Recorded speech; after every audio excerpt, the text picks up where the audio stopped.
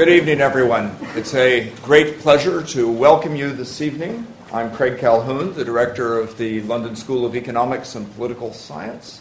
I'm happy to see students, I'm happy to see teachers, and I'm happy to see a variety of people I don't know whom I hope represent the broader public, because our goal in these lectures is to be engaging all of these constituencies. It's a great honor for me to welcome Andrew Marr to the LSE this evening. This is one of the last events of our Michaelmas term program. I'm pleased to announce that the Lent term program of events is now online. There are a variety of highlights, including the Swedish Finance Minister, Anders Borg, and the launch of the LSE Growth Commission. In addition to this, the program for the LSE's 5th Literary Festival, taking place from the 26th of February to the 2nd of March, will be announced next week. But back to this evening. Andrew Marr, as I'm sure you all know, is a journalist, a broadcaster, an author. He hosts the Sunday morning BBC One program, The Andrew Marr Show, as well as BBC Radio 4's Start the Week every Monday. He wrote and presented his own History of Modern Britain and The Making of Modern Britain for BBC Two, which were hugely popular with viewers and won prestigious awards from the Royal Television Society, the Broadcasting Press Guild, and BAFTA. More recent offerings include the Diamond Queen documentary and his most recent show, History of the World, which is being broadcast on BBC One. A book accompanies the series. I wanted to say, I've read the book, but I've actually only read the first few pages, but it has made me want to read the rest of the book. And you should too, and indeed, copies are on sale outside of the theater, and Andrew will be signing copies after the event. So if you all rush out during the last 3 or 4 minutes of the questions in order to buy the book, we will not see that as in any way insulting. Oh, good. For those Twitter users in the audience, the hashtag for today's event is #LSEHistory. Tonight's event is being recorded and will be made available as a podcast on the LSE website, subject to no technical difficulties. I think this is, I'm not sure, a prediction. There will be no technical difficulties or an allowance for the possibility that there might be technical difficulties, but we hope it will be podcast.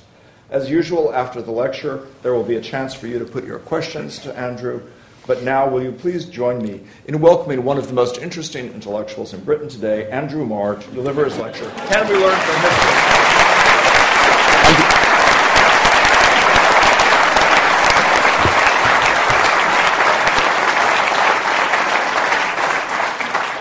Thank you very much for that generous and only slightly intimidating introduction. A confession, during my years at university, whenever I saw somebody standing in front of a lectern reading a pre-prepared script, I fell asleep. And so as a result of that, although it has certain dangers, I prefer to speak without notes. And I hope you'll see there is a structure into what I'm going to say, but the title I think you've been given, that was advertised, was Can We Learn Anything from History? And I'm going to come to that shortly. But I thought I'd start by sort of describing the project that has both been produced 8 hours of television and the book which was written before and alongside the television, and talk a little bit about the whole question of popular history and avowedly popular history, and why I think it is an entirely kind of serious and important project. There's no doubt that doing something on television of this nature is, in many respects, a kind of crude, vivid, over-coloured version of history, which infuriates many academic historians. I think this is very good for academic historians. I think they should be infuriated on a regular basis. But when I started this project, I was very much aware, because of the age I am, of the really, really great series of cultural history and scientific history that first appeared on BBC Two during the reign of the then controller, the still relatively young David Attenborough. And Attenborough commissioned two people. One was Kenneth Clark, who made the 13-part series Civilization. It went out in 1969, and it was a kind of advertisement for this wonderful new medium of colour television. And that was followed a couple of years later by a series that I personally regard as even greater by Jacob Bronowski, called The Ascent of Man. So when I was approached to do this, the first thing I did was not to go back and look at Clarke or Bronowski, because that would have been too intimidating. However, subsequently I have gone back and looked at these series and also looked at how they were commissioned and the thinking surrounding them. And I came away quite reassured, because Kenneth Clarke could not have been a more elite, grand, public policy figure. He had been director of paintings at the Ashmolean in Oxford. He'd, of course, been director of the National Gallery here in London. He had sat on endless quangos. He'd been one of the founders of the National Trust. He was a very substantial figure. And when it was known that he was engaging in this vulgar medium of colour television, he was actually booed at his club, the Athenaeum, on his way to lunch. And he responded with a very vigorous defence of television as a medium, which was that, yes, although it's crude and immediate and vulgar, he said, I've never understood the separation between intellect and feeling. And our emotional engagement with colour and music and imagery is part of how we apprehend culture and apprehend history. And this is a fantastic new mechanism we've got. It's not vulgarisation and it's not dumbing down. And I think anyone who watched Civilization would understand that it certainly doesn't need to involve dumbing down. That was what makes Civilization, for those of you who didn't know it, so exhilarating, was its unabashed and extreme elitism. Actually, for Kenneth Clarke, Civilization didn't include anything outside Europe at all. And in fact, if you look closely, Civilization took place for about 5 years in northern Italy during the late Renaissance, and that was about it. Bronowski had a completely different approach. Like Kenneth Clarke, he was doing popular television history for a serious purpose. Kenneth Clarke felt that civilization, however defined, was under threat in the 60s. Not clear to me exactly whether he thought it was under threat because of the communist menace in the East or the capitalist menace in America, but it was certainly under threat from somebody, and he wanted to record it, really, in his view, before it started to disappear. Bronowski, on the other hand, who had lost almost all his family in the Holocaust, was absolutely obsessed by the importance of educating the next generation to understand science and understand our scientific progress, and therefore act as more responsible, useful and active citizens in the world. Now, I wouldn't dare to really compare myself to either of these two genuinely great intellectual figures from the past, but in the book that I've written and in the television series which accompanies it, there is an entirely serious purpose. I turn to the title of what I've been asked to talk about tonight, which was Can We Learn Anything from History? And there is a very respectable argument gone on for a long time which basically says, no, you can't learn anything from history. Cultures in different parts of the world at different times are so specific. Their internal geography, the imaginative internal geography of different cultures, the way they apprehend and understand the world, their attitudes to politics and religion and to community are so different that you really can't draw wide lessons from this. History is entertaining. It's part of what it is to be human, to understand our past, but don't look to it for any kind of lessons at all. I think it goes without saying, for those of you who've seen some of the television and if you've read the book, that I don't take this view, that I think actually there is a huge amount that is always being learned from history and can be learned from history. And I can just give you a couple of obvious recent examples.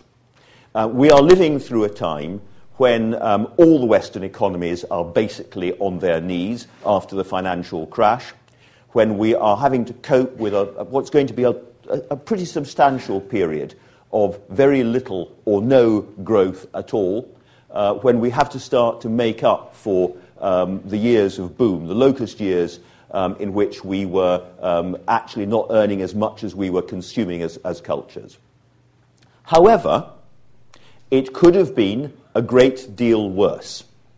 There's an unpopular view, but if you look back at what happened in 2008, and you look at the way that leaders around the world, including, it has to be said, Gordon Brown in this country, and the newly elected Obama taking over from George W. Bush in the United States, these were people surrounded by policymakers who knew a great deal about what had gone wrong in the late 1920s and into the early 30s, and understood the terrible danger of the entire world economy freezing up with mutual protectionism and tariff barriers going up. And they worked together to on rescue packages, initial rescue packages for parts of the banking system, and on global agreements, which meant that in 2008 we did not go through what happened in 1928, 29, 30, which was the freezing up of the entire world system.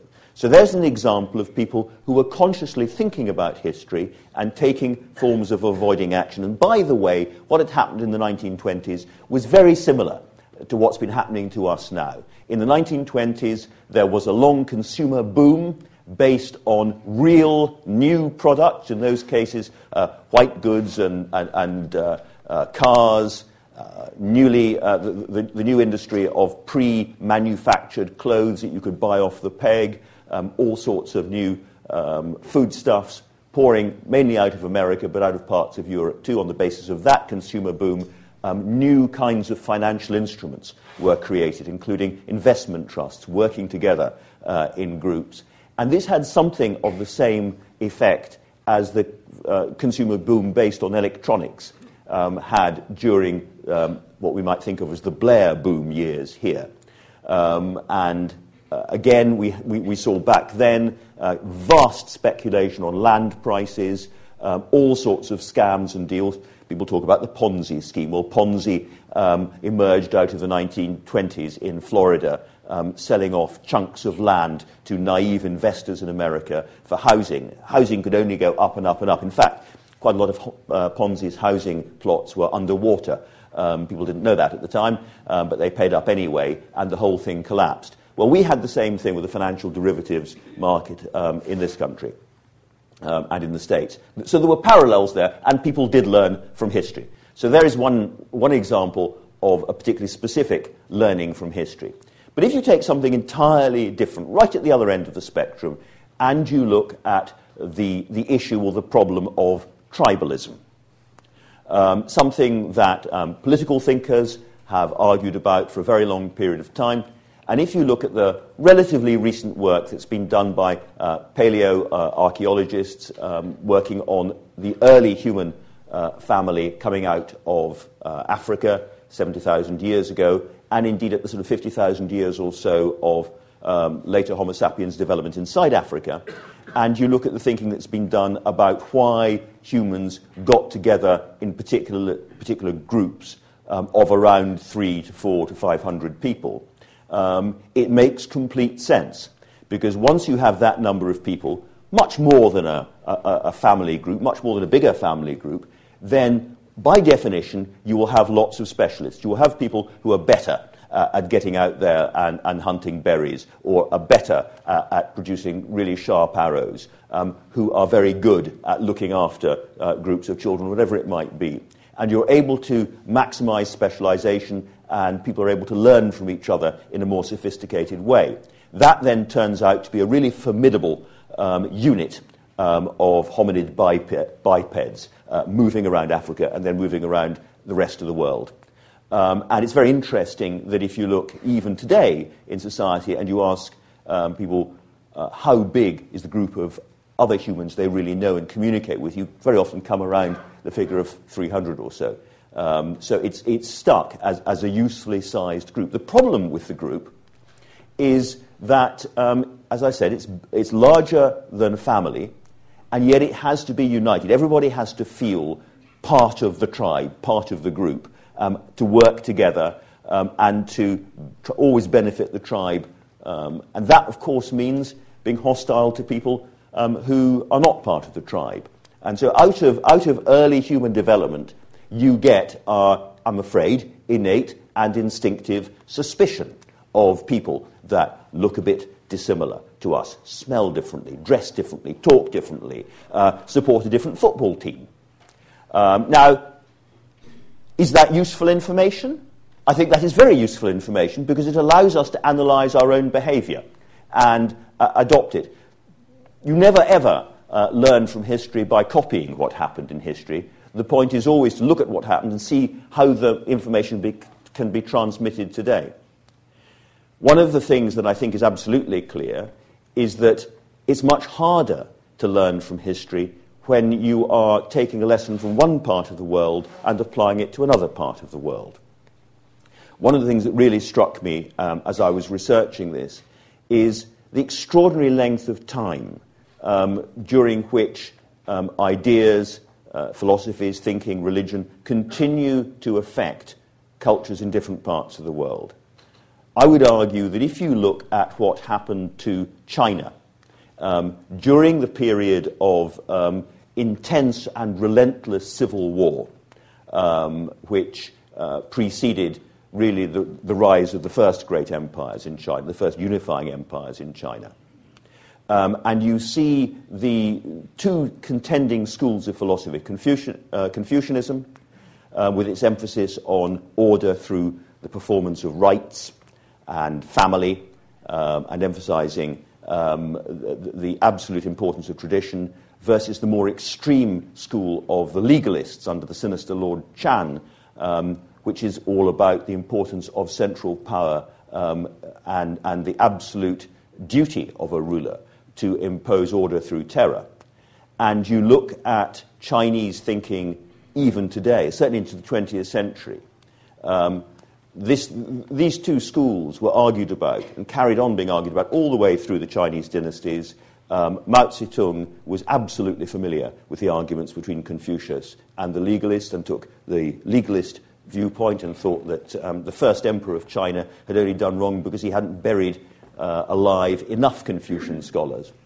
You contrast, you think about that, and you think about Chinese political thinking even today, contrast it with the culture which came out of the classical world, and particularly Greek political thinking, and the example that I've used in the book is Socrates, who was quite clearly an intriguing, brilliant, and to a certain extent heroic figure in Greek political thought, but was also a genuine menace to the Athenian democracy.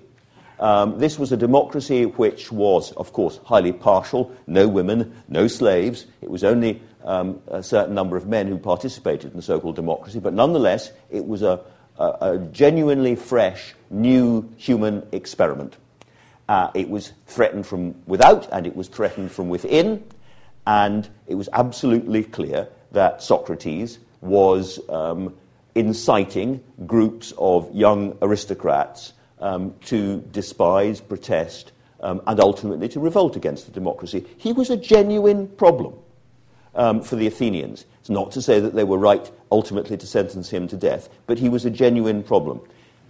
Our political culture, very differently from the political culture which emerges out of Confucius and the legalists in China, is all about how you deal with dissent, how you deal with authority, the virtues and the perils of the open society. And I think you can still see 2,000, 3,000 years on the influence of thinking which goes back. The fact that if you go to Shanghai today, you see Pret-a-Manger and Starbucks and Mercedes and all the designer clothes wearers, whose name I can't remember because I never go to them, but all those sorts of places, looking exactly the same as any part of this city, and you see people going about their daily life in the same way that we do, does not mean that they're the same. You know, there are still substantial political differences. There was a wonderful piece of work done about 30 years ago on tax and behaviour in Italy, where, and it was an American scholar, I can't remember his name now, but what he did was he went back and he looked at the rate of tax collection and the rate of various different crimes, more or less parish by parish, as early as they were recorded in early Renaissance Italy. And then he looked at problems of corruption and the non-payment of taxes in the 1980s. And he found that almost parish by parish, exactly the same places were responsible for the same kind of behavior. So one of the things that we learn from history is it's actually much harder to change cultures than perhaps politicians tell us. That's not to be fatalistic about it. It's just an important thing to remember. The case for world history, as opposed to national history, is above all that you're able to look at simultaneous developments and ask yourself what in Scotland we call daft laddie, that is, simplistic but actually quite important questions about why different parts of the world advance and different parts don't.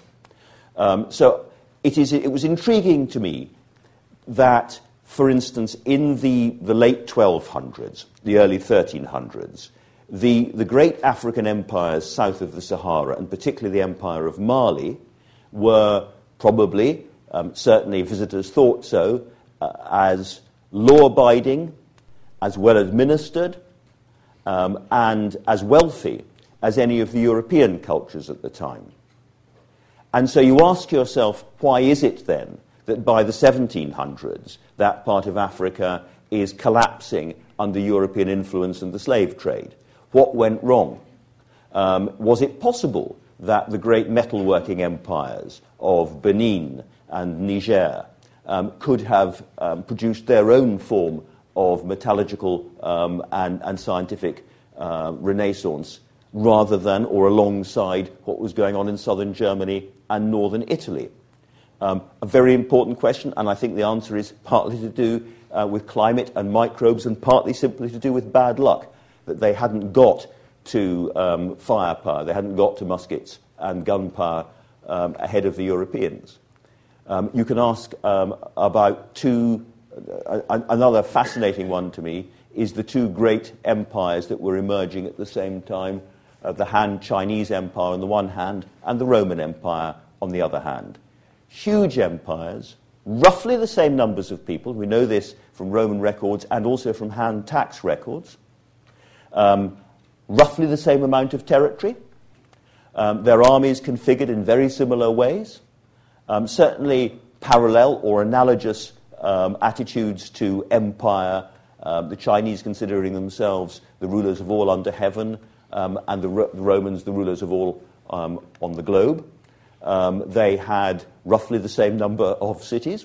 They had very similar levels of literacy at that period.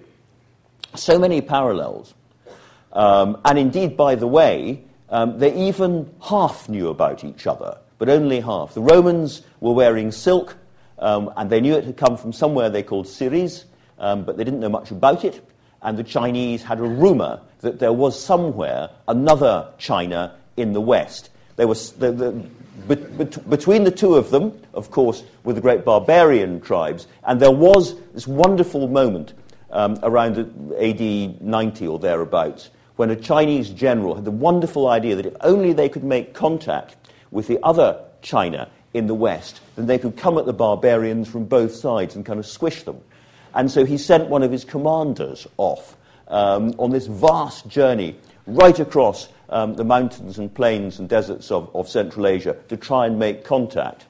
And this tiny little group of Chinese got all the way across to the borders of what is now Egypt, we think, and they certainly made contact with people who were part of the Roman world, on the edges of the Roman world, by definition. But these people, yes, they told the Chinese emissaries there was a wonderful empire, huge empire. Its capital city was by a river, and it was surrounded by stone walls. Its people were tall and fair-haired and honest. And they had a rather strange system for their emperors, who were prepared to stand down if they got things wrong, and were also prepared to take petitions and had listened to advice groups of senior citizens. There is some kind of echo of an understanding of Roman politics and the Senate going on the edges of the Roman Empire. Fascinating stuff.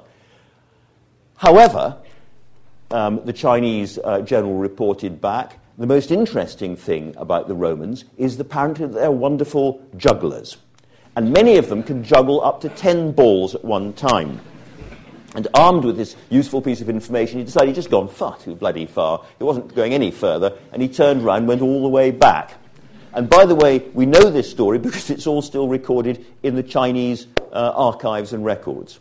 One of the great things about doing world history now, of course, is just the sheer amount of new information that's pouring out from China, pouring out from the former Soviet Union in archives which open and close depending on Putin's mood on the day, but an awful lot of great archives have opened up. And, of course, a huge amount of information from science, too.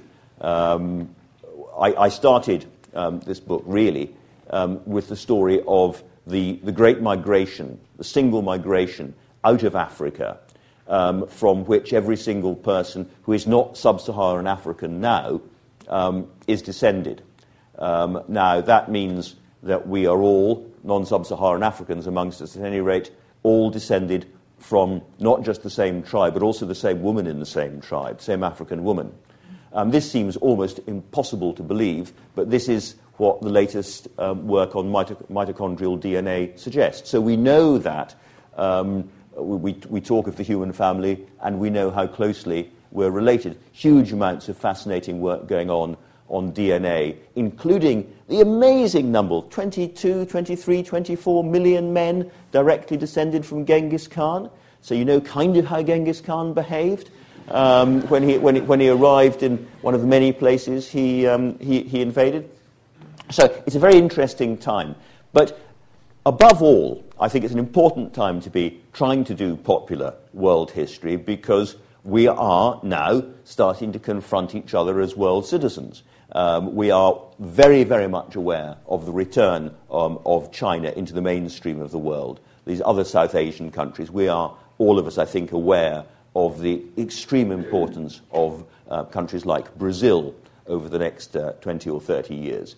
And it does seem to me that the way I was taught history, which was little tiny chunks of academic syllabus for O-level and then for A-level, almost all of it about Britain, lots of it colourful and fascinating. You know, we did our Tudors, and the Tudors, I have to say, seem to comprise almost all the history sometimes you see on television. And I've got nothing against the Tudors, but in historical terms, Henry VIII is frankly, you know, a rather large sprat. Not quite meaningless, but not far off it. I was never taught about the parallel stories of what was happening in Russia and America at the same time as the Americans were engaged in civil war, which would lead to the emancipation of the slaves, at exactly the same time as Alexander II, Tsar of Russia, was proclaiming his Emancipation Declaration. At that time, if you were a well-read person sitting in London, you'd have opened your newspapers and you would have assumed that the Russians were going to roar ahead into modernity because they had been able to achieve the great reform of emancipation without a civil war, whereas the Americans were tearing themselves apart. So why was that wrong?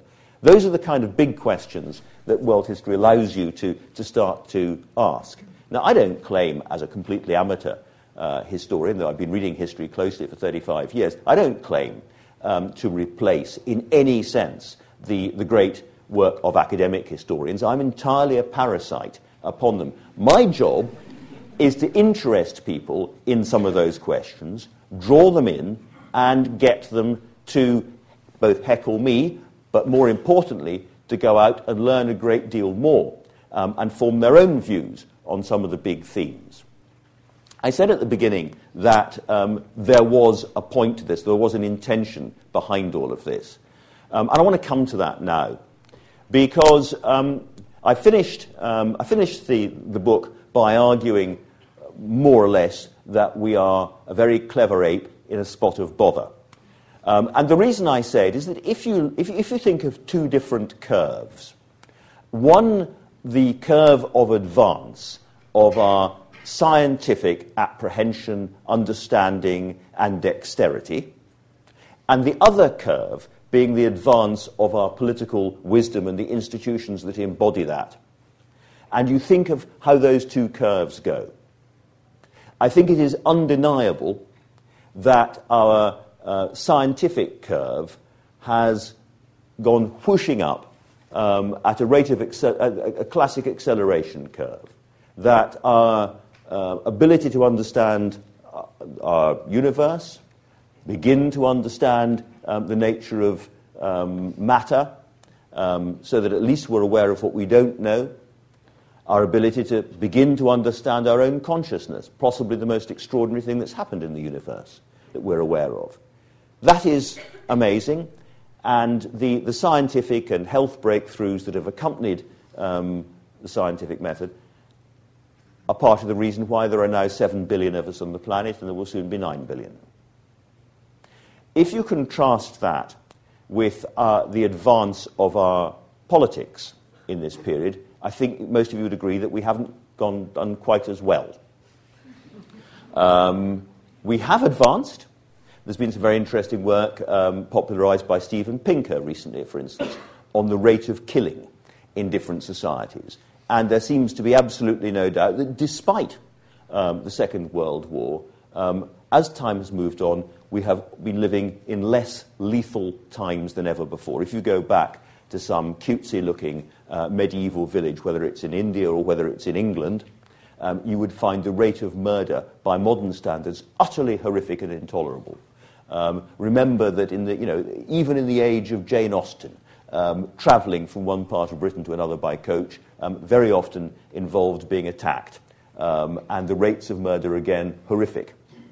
So we have become less lethal, and we have got the very vestiges, the very beginnings of some kind of world government or associations which have achieved some things.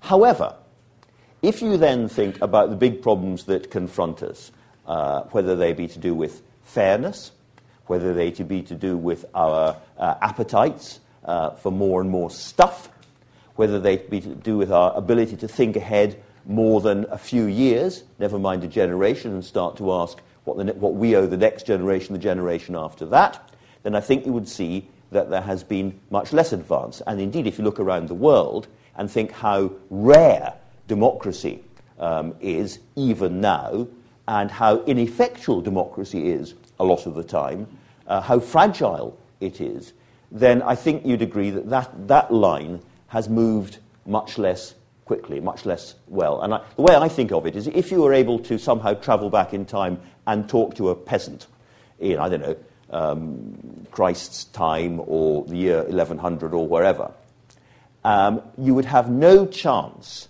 of explaining to them about how your iPhone or your mobile phone worked.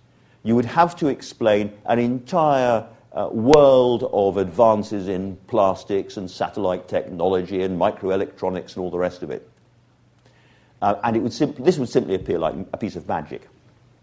I suppose if you travelled back in time, there wouldn't be any satellites, so it'd probably be a bit of inert magic, but there we are.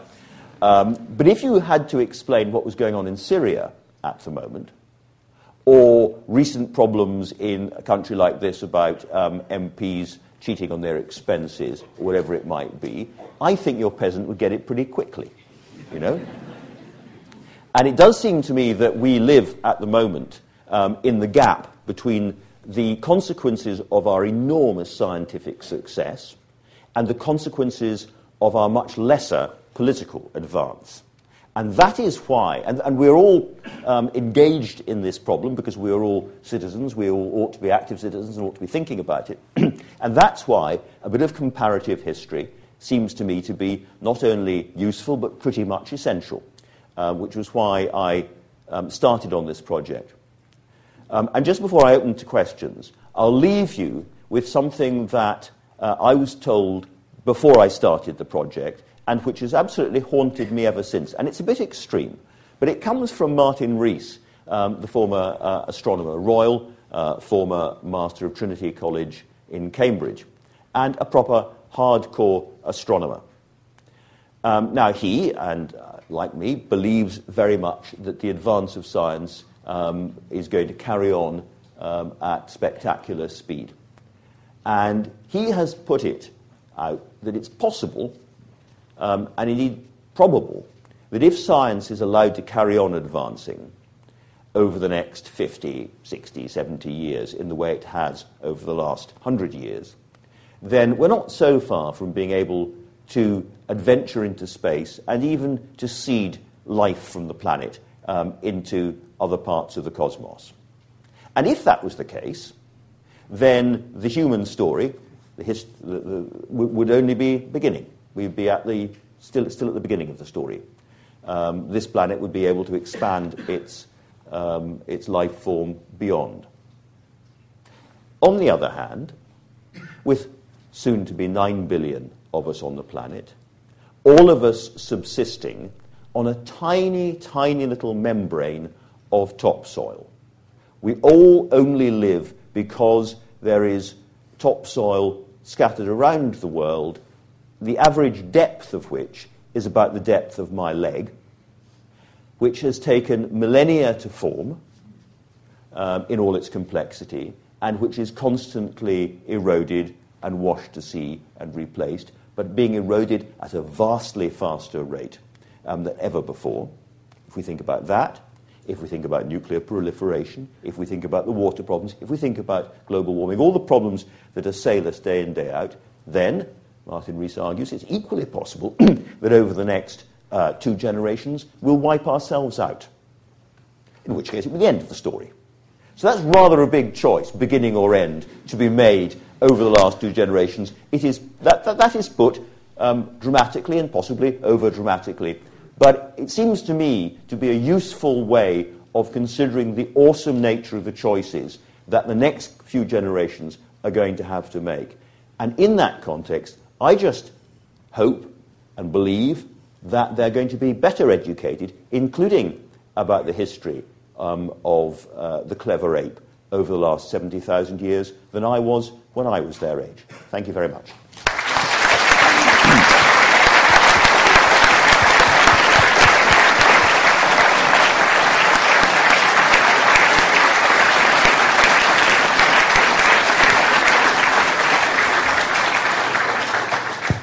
Now, we're going to take questions, and I should emphasise, within reason, I'm happy to take questions about anything, whether I've discussed it or not. So feel free. Any man who writes on the entire history of the world should be able to have questions on anything. Fair point. When you raise your hand, wait for the stewards to bring you the microphone, please. There's a lady at the back there. Oh, the gentleman at the back there. I can't. The gentleman at the back there, and then a gentleman at the back there. So you, sir, first. Yes. Me? Yes, you. Yeah, thank you. For the first time in thousands of years, whilst we've known about the East Asian model, we're actually directly competing with them, and they have a slightly higher IQ than us and generally appear to be slightly more advanced than us at an ever earlier rate. I mean, how far can the deterioration of the West, and I would define the West in this context by Europe, continue? Could there be a situation of perhaps conceivably reverse economic colonization in an informal empire of Europe by Southeast Asia? Absolutely, yes. There could be.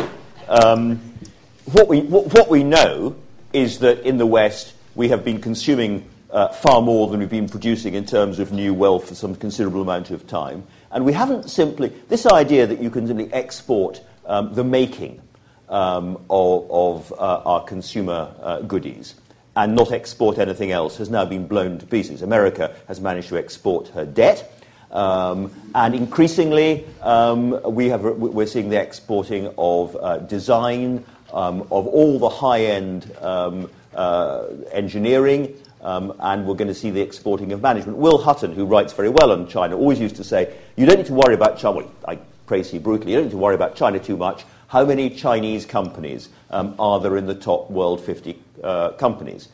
How many Chinese brands do you know? Well, the brands and the companies, I think, will follow what's happening now. On the other end of the scale, you go to somewhere like Greece, a particularly extreme example, perhaps. You go to Athens at the moment and you look around, you talk to people, this may be the first time outside a world war where a first world country has been sliding back to becoming a third world country. And we have no easy route map for this, not even historical parallels. So the situation is extremely serious and is going to require political leadership in the West of a kind that we haven't seen yet, including telling us the truth about what's happening. Gentleman here, I think, were you? Yes. Can we have another microphone here? Yeah. Sorry. Yeah, it's an interesting. It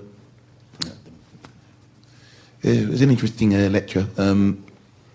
I think there is hope for the human species because I've read a little bit on the history about mankind, and it's interesting that humankind has lived through 3 different near extinctions, and I've also read Jared Diamond that it's a lot more complex. That the reason why different civilizations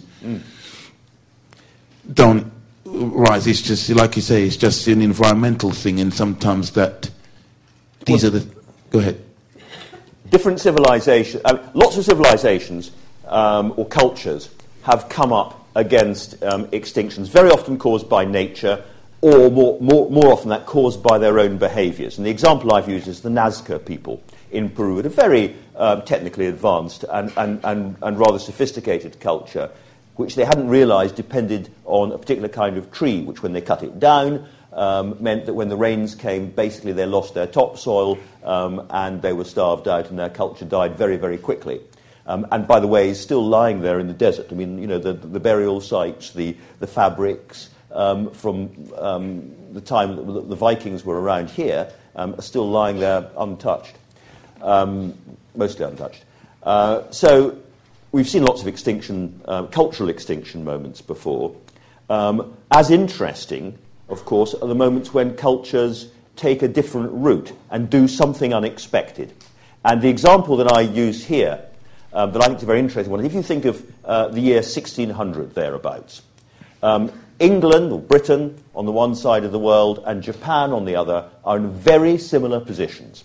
They are island archipelagos, offshore from a very powerful mainland culture, Catholic Europe on the one hand and China on the other.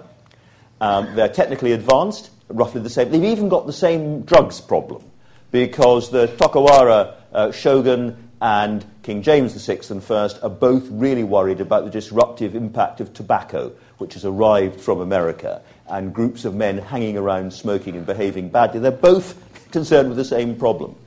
The British respond to this problem, of course, by using their ocean-going fleets to start to spread around the world. And the Japanese do exactly the opposite. They have got about 500,000 Christians who are causing a lot of trouble in Japan at the time, and they decide to close off entirely from the rest of the world, and they go through 220 years of closed policy, where it becomes a capital offence to try to leave Japan or to enter Japan. And their ocean-going ships, and they had at least 2 perfect replicas of European ocean-going galleons at that point, perfectly capable of going around the world. They could have built a European-style fleet, even then, just like that. And they chose not to, and in fact they did the opposite. They cut holes in the sterns of their ocean-going ships so that if they went too far out to sea, the swell would sink them. So ships deliberately designed not to go too far. An interesting concept. And this is always talked about as a completely stupid thing to do. Silly old Japanese. The Europeans were off creating empires and they closed off. And of course, eventually, the Americans, Commodore Perry arrived with his steamships and battered them into submission. But in that period, the Japanese avoided all the main diseases that were carried around the world by the new shipping routes. They actually expanded their population far more successfully than anywhere in Europe. They did have a big problem with deforestation, and they learned better silviculture, and they reforested Japan, and even today it is the most wooded of all the major industrial economies. They developed a diet based on fish and rice, which was entirely sustainable. And, of course, all the kind of intense glories of Japanese culture, the Japaneseness of Japan, developed particularly during this period of time. They also, by the way, although they had an authoritarian style of government, virtually totally abandoned guns and gunpowder. put away most of the weapons, and went through a very, very long period of internal peace. So population growth, Edo, the capital city, was the biggest in the world at the time, highly successful population growth, relative longevity, sustainable food, the forests growing back, and quite a good culture. If that was a bad mistake, there have been worse ones made in human culture. So one of the things that we learn is that when cultures are facing big choices, there's always more than one way to go. The problem, of course, we have now is that there are 7 billion of us, and the mistakes we make are going to be disproportionately dangerous. Gentleman at the back there. So.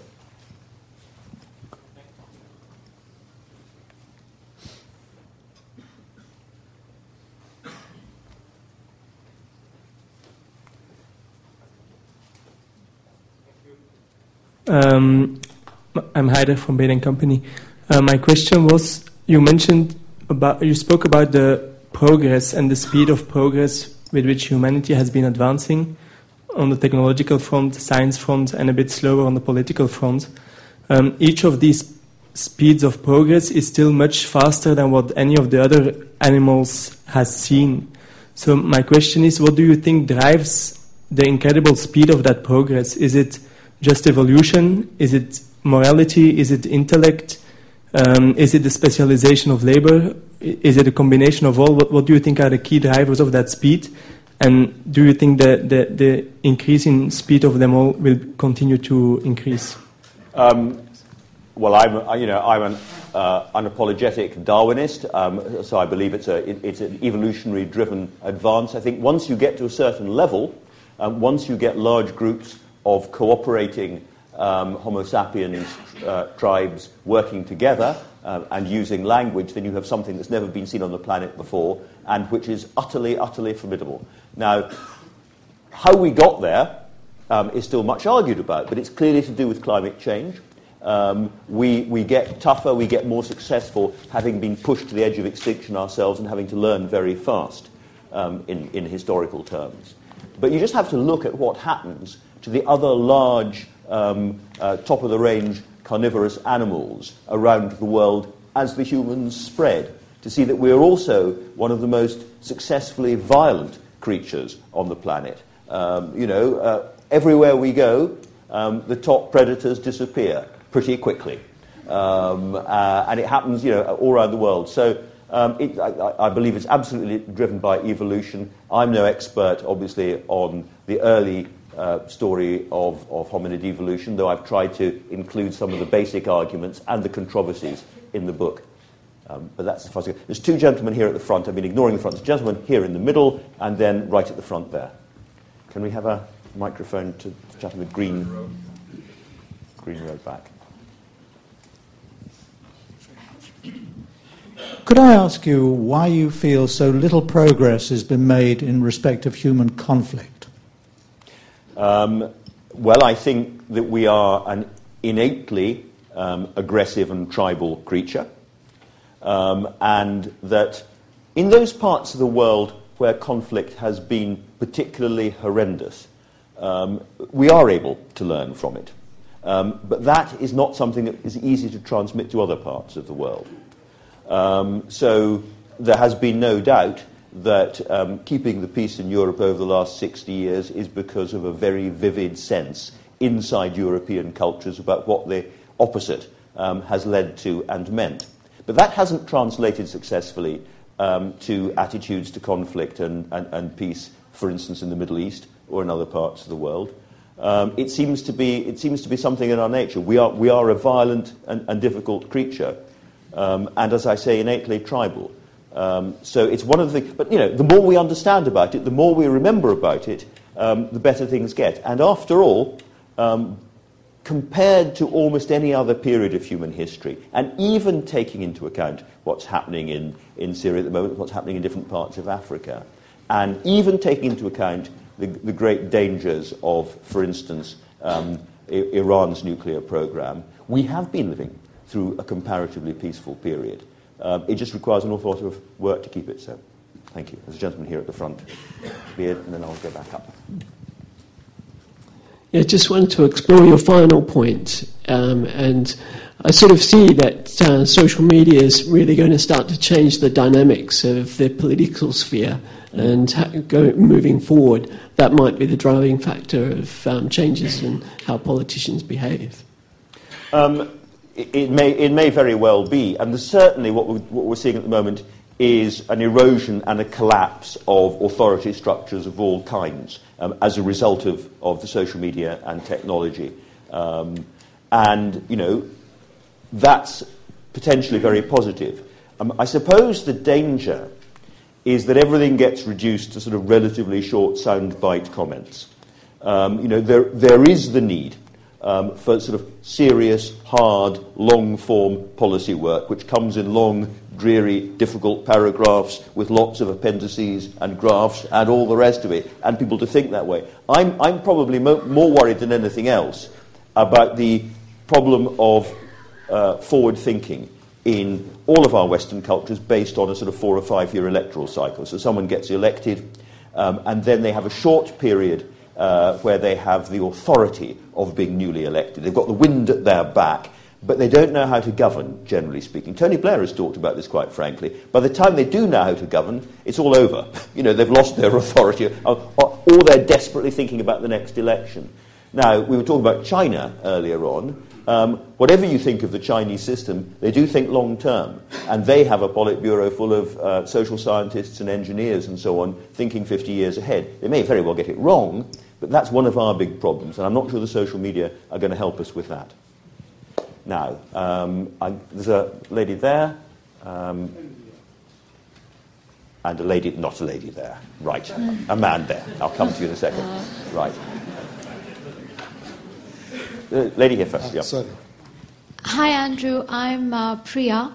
And my question was that it seems that the human intellect is on steroids, and we've leaped ahead technologically, scientifically, whereas when it comes to, as you said, the political sphere, we barely seem to have inched forward from the Dark Ages. So in your view, would it be apt to extrapolate that while the human intellect has galloped ahead, human nature hasn't quite made such a progress? And if that is the case, how do we reconcile these two different growth rates? Well, I think you put it perfectly in terms of the analysis. As to the answer, one of the answers, frankly, is that we have to start taking politics more seriously. I don't mean simply in the case of signing up for political parties and voting and all of that, but also how we think about politics. Politics is not an add-on. You know, it's absolutely the heart of these choices and decisions.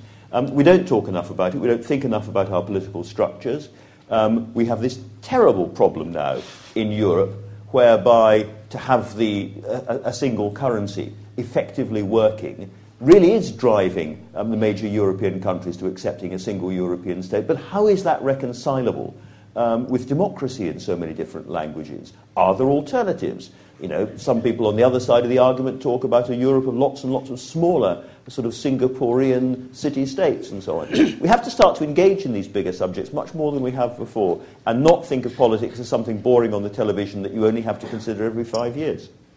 Gentleman here. Yes, I just want to emphasize, but you don't think that the history as well as the policy will be transformed by the knowledge? Because now everybody are moving towards knowledge. Knowledge means that they have information about anything in a global say, in a marketing. So this completely transformed the way of even the culture. Certainly when it comes to history, almost anything that you're interested in, you pick up the book and you read through it and say, I want to know more about that. You can get to deeper knowledge very, very fast. And I'm not just talking about Wikipedia. I was talking about, earlier on, for instance, about the comparison between the Roman Empire and the Han Empire. There's fantastic work being done in California at Berkeley on this, a particular unit. And you can get access to it very easily on the internet. You know, it takes a while, and you can order the stuff. But it is a cornucopia of wonderful information. The trouble is, most of us are busy. You know, most people don't have time to access it all, and therefore, I think there is a case, if I may say so, for the generalist to try and bring things together. There's a lady there, and then a chap at the back there. Yes, you sir. Hi, Andrew. I'm from India, so my question would be related to my country. Starting from the handful of men coming as East India Company to such a long period of the Raj, ending up into the country being divided into two countries which have actually turned into the worst enemies for each other. So as the topic says, can we learn from history? India surely, has much to learn from its history, and I just wanted to know how you have analyzed it in your book. Well, I talk a fair amount about pre-British history in India because that's one of the things that people in this country don't know enough about. But there's a very good learning from history example, I think, during the Mughal period, where I wanted to talk about the whole issue of absolutism. But not to take Louis XIV. Everyone goes for Louis XIV as the absolutist. Instead, I went to the Mughals and I looked at the story of Aurangzeb, who was the last of the great Mughal emperors. Now, there was a series, Akbar and others, of great Mughal rulers who were abnormally open-minded and almost, you might say, liberal when it came to absorbing other cultures and accepting that they were ruling a multi-religious, multi-ethnic, multicultural, multilingual part of the world and finding ways to do it. Then along comes Aurangzeb, who is a hardcore Muslim and is determined to stamp Islam across the whole subcontinent and spends 22 years fighting down in the south to stamp out the independent Hindu states. A war which he sort of half wins and half doesn't, but so bankrupts and hollows out the great Mughal Empire that when the British arrived, we more or less just sort of tapped the door and it fell in. The reason that such a small number of Europeans was able to take over India wasn't to do with firepower, actually, or military tactics. It was that we arrived at a time when, because of religious extremism and intolerance, an empire was destroying itself. There's a gentleman back there as well. Your hand up, and then I'll come to you, sir. Thank you. The question on my left. Creativity and innovation has really been responsible for human progress and growth. The creativity and innovation. So if we have developed very well, it's because of the creativity and innovation. Now, it is said that the creativity and innovation is helped, or what you call does progress better in liberal societies. So does history bear any witness to this, that liberal societies are more creative? Thank you. Okay, so are liberal societies more creative? That is a very hard one. It does seem to me that if you go through history, the successful societies, by which I mean the ones that carry on growing without destroying themselves or their neighbours for a reasonable period of time, they have a tension in them, they always do, between the conservative, if you like, mindset, belief in the wisdom of the elders and the wisdom of the tribe, and an ability to innovate and push, a radical instinct too. And in societies which appear to be evolving successfully over quite a long period of time, like, for instance, modern America, you would say these two tensions are always present. Americans are always trying to make things anew, and are always thinking back to the founding principles and religious basics at the same time. Look, in any society, if it goes too far one way or another, tends to get into terrible trouble. The excessively conservative societies of late imperial China or imperial Russia fossilize and collapse. Societies which are too extreme in their modernization or their radicalism, revolutionary France, revolutionary Russia, collapse even faster.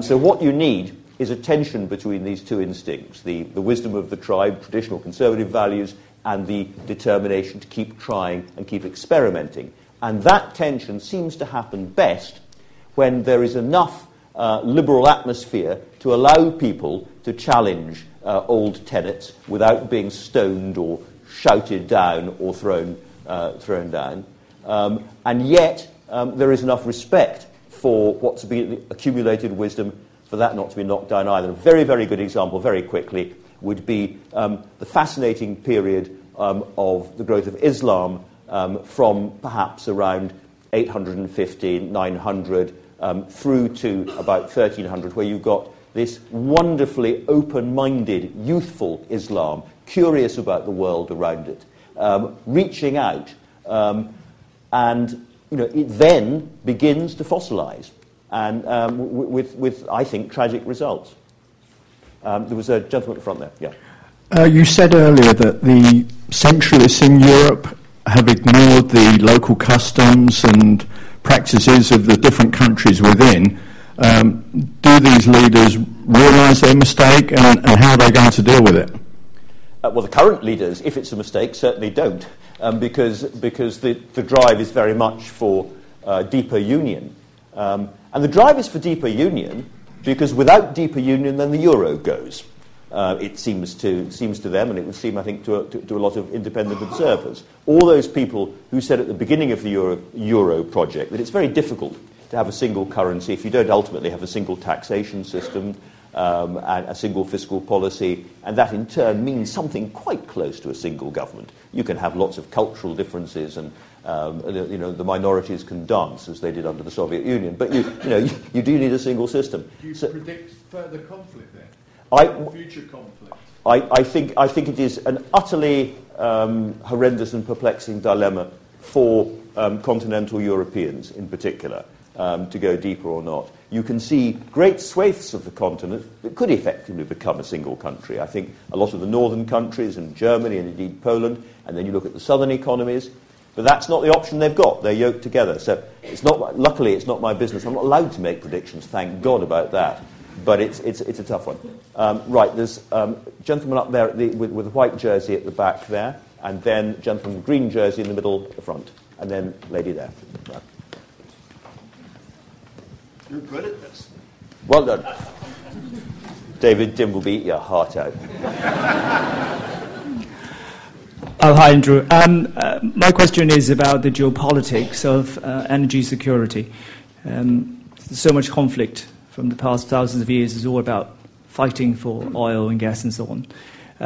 There's vast gas reserves in Siberia coming on stream, and also in the years to come, North America could be really gaining high level of energy independence. How do you see that changing the balance of power worldwide? But also, do you see a potential huge conflict in different regions, not over oil, but actually over dwindling supplies of fresh water?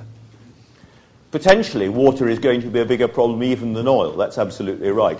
I remember talking to Lord Brown, if you remember him, when he was head of BP some way back, and saying to him, what's the biggest problem that you've got? He said, people in the oil industry, we've really only got one problem. We can get our reserves from Russia, or we can get them from the Middle East. In Russia, all sorts of political problems and corruption, and you're never sure who's going to be in charge. The Middle East, different kinds of political problems. And really, which way do you go? That's the problem. Now, today, that is it no longer looks that way. All I know about fracking is what I read about fracking, and it's interestingly becoming an extremely hot political topic here now. But certainly in the United States, shale oil and new reserves of gas look like giving the Americans, if they can go fast enough for it, a kind of energy security they've never had before. That will hugely affect the cost of business in America. And already you're seeing businesses coming back to America that had gone overseas because of energy costs. And imagine a world where Europe and America don't have direct oil and gas interests in the Middle East, and how that could improve the situation there. So, we've been talking, as one always does in these things, quite a lot about the gloomy downside of things. But I think, on energy security, there is a potential upside coming too. And gentleman there, yes. You mentioned briefly Will Hutton's book on China, and as I remember it, one of his main theses was that China would never ever catch up with America, and the reason it was held back was its lack of openness its lack of democracy. Now, that book was written some time ago. Yes. I'm wondering if, with the passage of time, things have changed. I don't know if Will Hutton still thinks what he thought when he wrote that book. I'm wondering what you think of that thesis. Well, I don't know what he thinks. I mean, one of his main points was the lack of property rights, effective property rights as well. But I go to China a bit. I'm no expert. Every time I go, I am fascinated by the conversation sort of going on just underneath the surface. I remember talking to somebody I was filming there with who's Chinese and indeed a member of the Communist Party, who said to me early on, you did a film about Adam Smith, didn't you? And I said, yes. How do you know? She said, and in that, you said that Adam Smith's Wealth of Nations wasn't quite as important as his theory of moral sentiments. I said, yes. It's a slightly odd conversation to be having the back of a car in the middle of China. And she said, well, how can I get a good copy of the theory of moral sentiments? So I tried to tell her. And then I said, forgive me, how do you know about Adam Smith's theory of moral sentiments? And she said, Deng Xiaoping always said that after Karl Marx, Adam Smith was the most important political philosopher there was. And then we had long conversations about what would have happened if the Kuomintang had won instead of Mao in 1948. And I was told these conversations are bubbling all over the place in China. I do think that once you lift the lid, once you get urbanized populations talking to each other, never mind the liberation of the new media, it is impossible to keep your thumb completely down. And the Chinese spend a lot of time using polling, deliberative polling, focus groups and so on, trying to second-guess what people want and give it to them just in time that they don't challenge the system. I was once talking to a senior Chinese official who said, well, we'd been having the usual argument about democracy and China and openness. And he said, no, he said, you don't get it really, do you? He said, in the West, you have a street of restaurants, and they've all got different labels on them, and they've all got different names, and outside there's different kind of maitre d's. He didn't use the word maitre d', there's guys hanging around. And they all basically serve the same stuff. By which you meant your political parties are all basically serving the same stuff. In China, he said, we only have one restaurant, but we have an increasingly long menu, which, I thought that was an engaging way of putting it. So I do think China is opening up. For instance, there's a lady there, and then you, lady there with the spectacles, and then I'll come back to this gentleman. Yeah, thank you. Yes. Well, thank you. First of all, thank you for a great lecture. I really like your example about persistence of culture in Italy across parishes. Yes. And if we think about lack of political progress, democracy started off in Athens a long, long time ago, and there's still, and if we look across centuries, there are a lot of countries that actually have never seen democracy at all, like Russia or China. And I don't know, maybe, democracy is more or less, one could argue, a Western system of dealing with political issues. So the question is, do you think that democracy might not altogether be an exportable system, so to speak? Exportable? I think the evidence is that democracy is exportable. Depends on the circumstances in which it's exported. It was exported very successfully to Japan, admittedly after a complete collapse of the old order and the old authority there. And it's been exported successfully to parts of Africa and not to other parts of Africa. And so it depends on the circumstances. It seems to me that the notion of the open society, in which there is freedom to challenge, question, and suggest, is almost as important. And that seems harder, in some respects, to export than a mechanical voting system. We haven't talked much about Russia, but one of the things that really haunted me looking at Russian history is, during the 1300s, the biggest European power was Novgorod. Now, Novgorod didn't have democracy, but it had a more open society than Moscow. It was a little bit more like Venice. It had a sort of open oligarchy and a lot of cross-currents trading, people coming in from the Low Countries and Germany and indeed England and so on, the fur trade. And I always wonder what would have happened to Russian history if Novgorod had defeated Moscow, which had the authoritarian Tsarist system, rather than the other way around. Some of these, these differences between open and closed societies and democracies and non-democracies are almost the chances of history, which then get stuck. And there was, yes. What's your view on the idea that history ended in 1990? It didn't, clearly. I mean, as in Francis Fukuyama. Fukuyama. Actually, I have to say, Fukuyama, of course, gets much mocked these days for suggesting the end of history. All countries in the world were coming together. They were all going to be similar liberal democracies, and it was all big arguments were over. It's a very sophisticated and very interesting book that's still worth reading, The End of History and The Last Man. But clearly, as between the two extremes, so there's Fukuyama saying, basically, the West has won, we're all going to be exactly the same, doing things in the same way.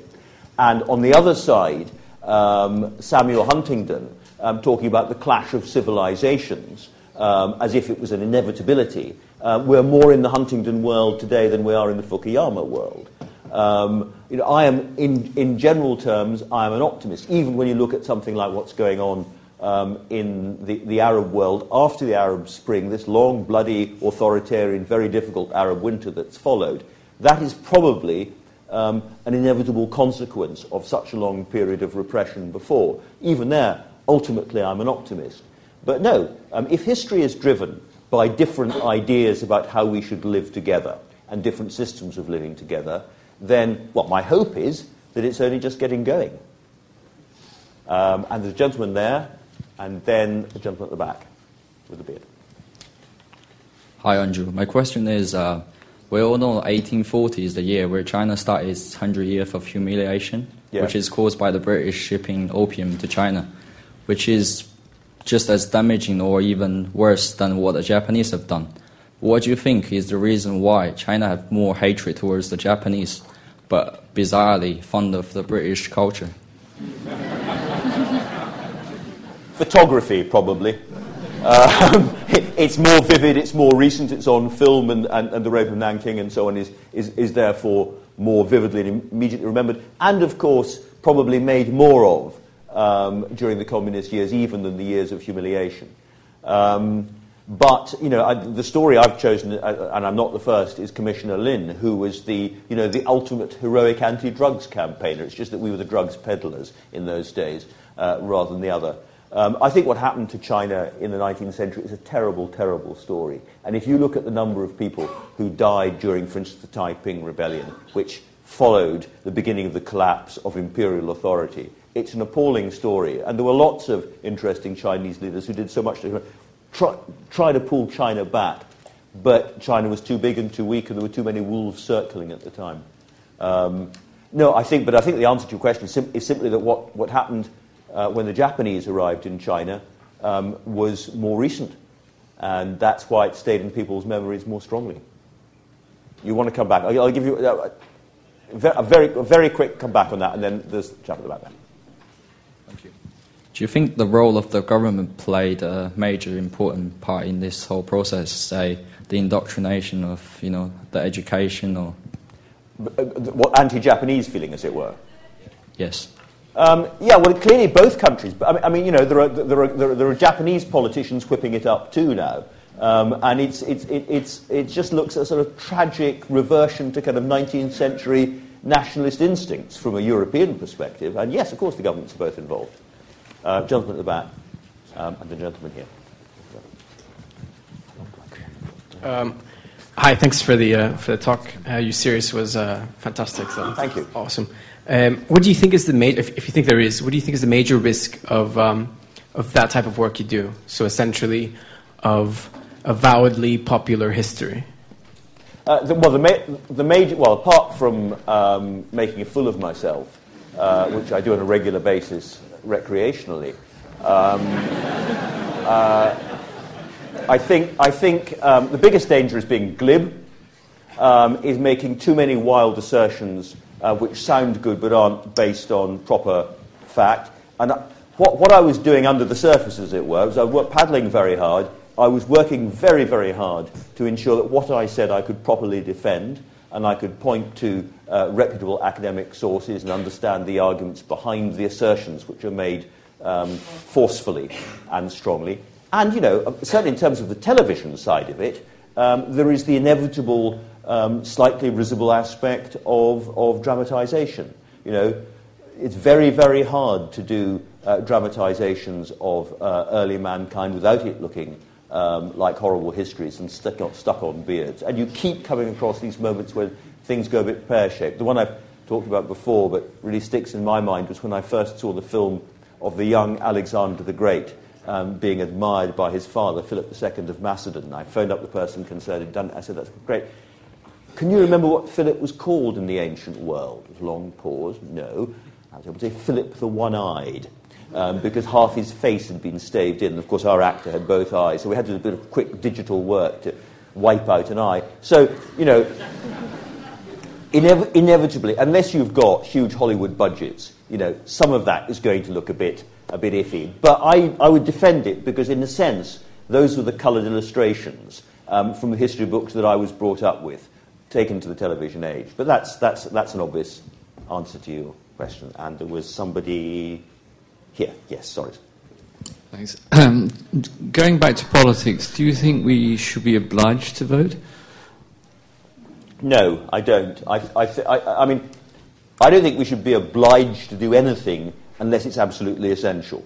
And the only thing I would say, if you don't vote, you can't really complain about the result. But that's up to you. And I'm against sort of banning things where unless absolutely avoidable. But I know the argument the other way too. Now there's somebody there, I think. Yes, you take them there, and then the gentleman at the back there as well. Andrew, you mentioned your own experience in the classroom when you were younger as colourful but little chunks of history. What are your thoughts on the proposal today by a committee of parliamentary MPs for a qualification in British history at 16? And is there a danger that in a bid to safeguard the next generation's knowledge of the little tiny chunks of British history, often colourful, might actually result in not having the conceptual understanding or be able to draw those big comparisons? Well, I mean, as you would guess, I'm in favour of big history in the sense of joining things up. And what I'm worried about is the kind of history teaching which gives people a fantastic insight into the late Tudor world and maybe a little bit of the dissolution of the monasteries and a little bit of the rise of Hitler, but no sense of how anything connects.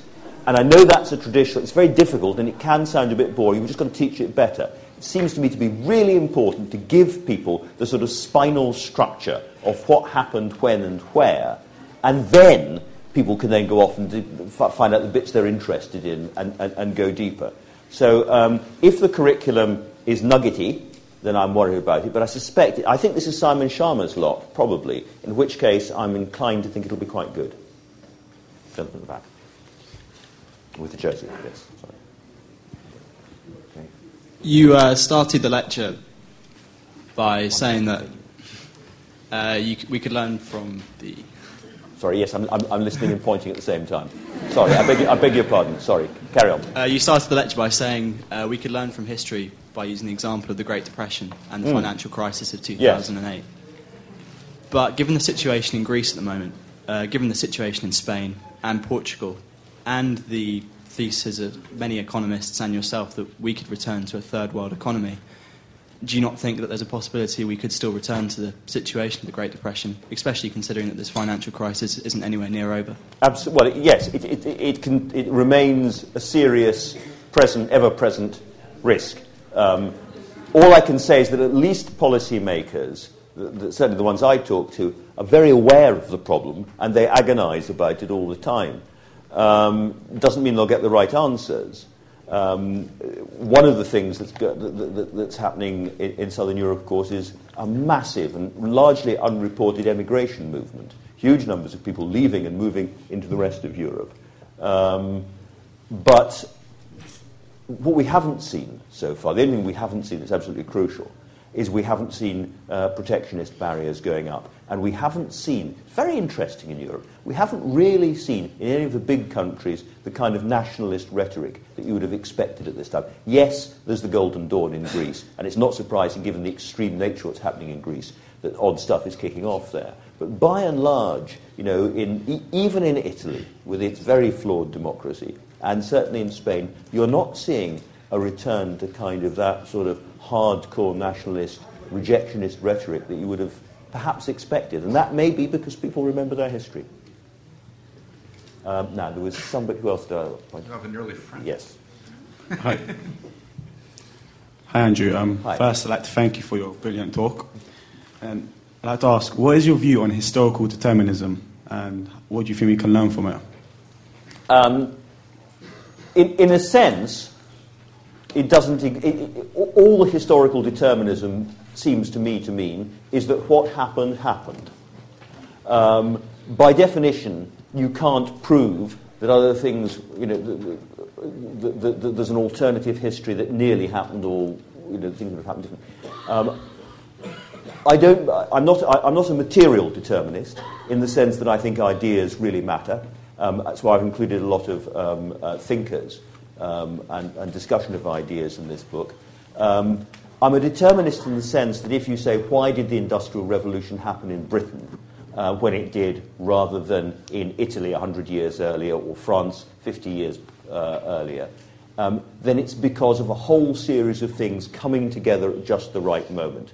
Everything from patent law to a relatively free press to copious supplies of coal to some French inventors of early steam engines bringing their designs to Paris and so to London and so on. You require a whole series of things suddenly to come together, and therefore you can work backwards, and you can say that China in the 1300s was quite close to an industrial revolution, but it didn't happen because this and this and this.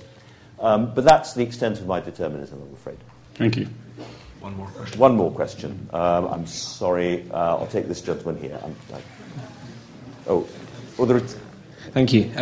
Given the divisions in the Middle East, not just exclusively Israel and its neighbours, but also Iran and Saudi Arabia, Turkey, Syria, etc., is there any kind of historical precedent for turmoil to this extent in a region, and can we extrapolate a possible solution from that?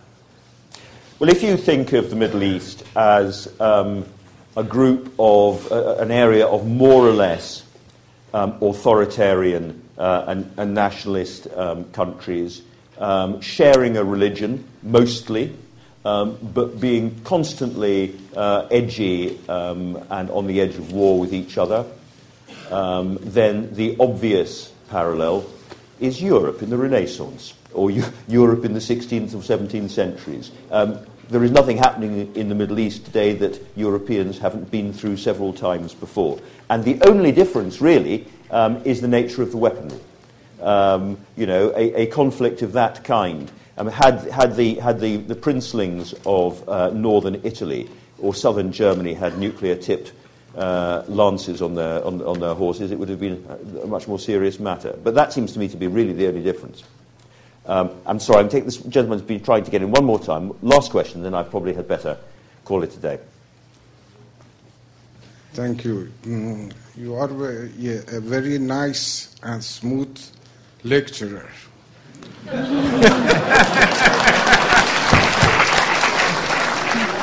You can come again. If LSE asks you to teach a course for next term, what title are you going to teach, and do you have a specific syllabus for That's very kind. If you were looking for the hardest economic and political topic of all, and using a kind of rolling seminar to try to tease out what should be done, then I actually think what happens in Europe would be a great one. I think to start to talk, we have this sort of very difficult debate in this country where we have rejectionists on the one hand and still some absolute integrationists on the other. and the real world of how you can reconcile genuine, effective democracy in a single currency area or a single economic area. And if you can't, what you should do about it in the most sensible, kind of humane way. That is the conversation that needs to be had, it seems to me, above all else in institutions like this. I'm glad to say that I'm both in terms of my contractually as well as intellectually unable to do this. And I was just going to ask you which day you'd offer it. I wish somebody would. Thank you very much.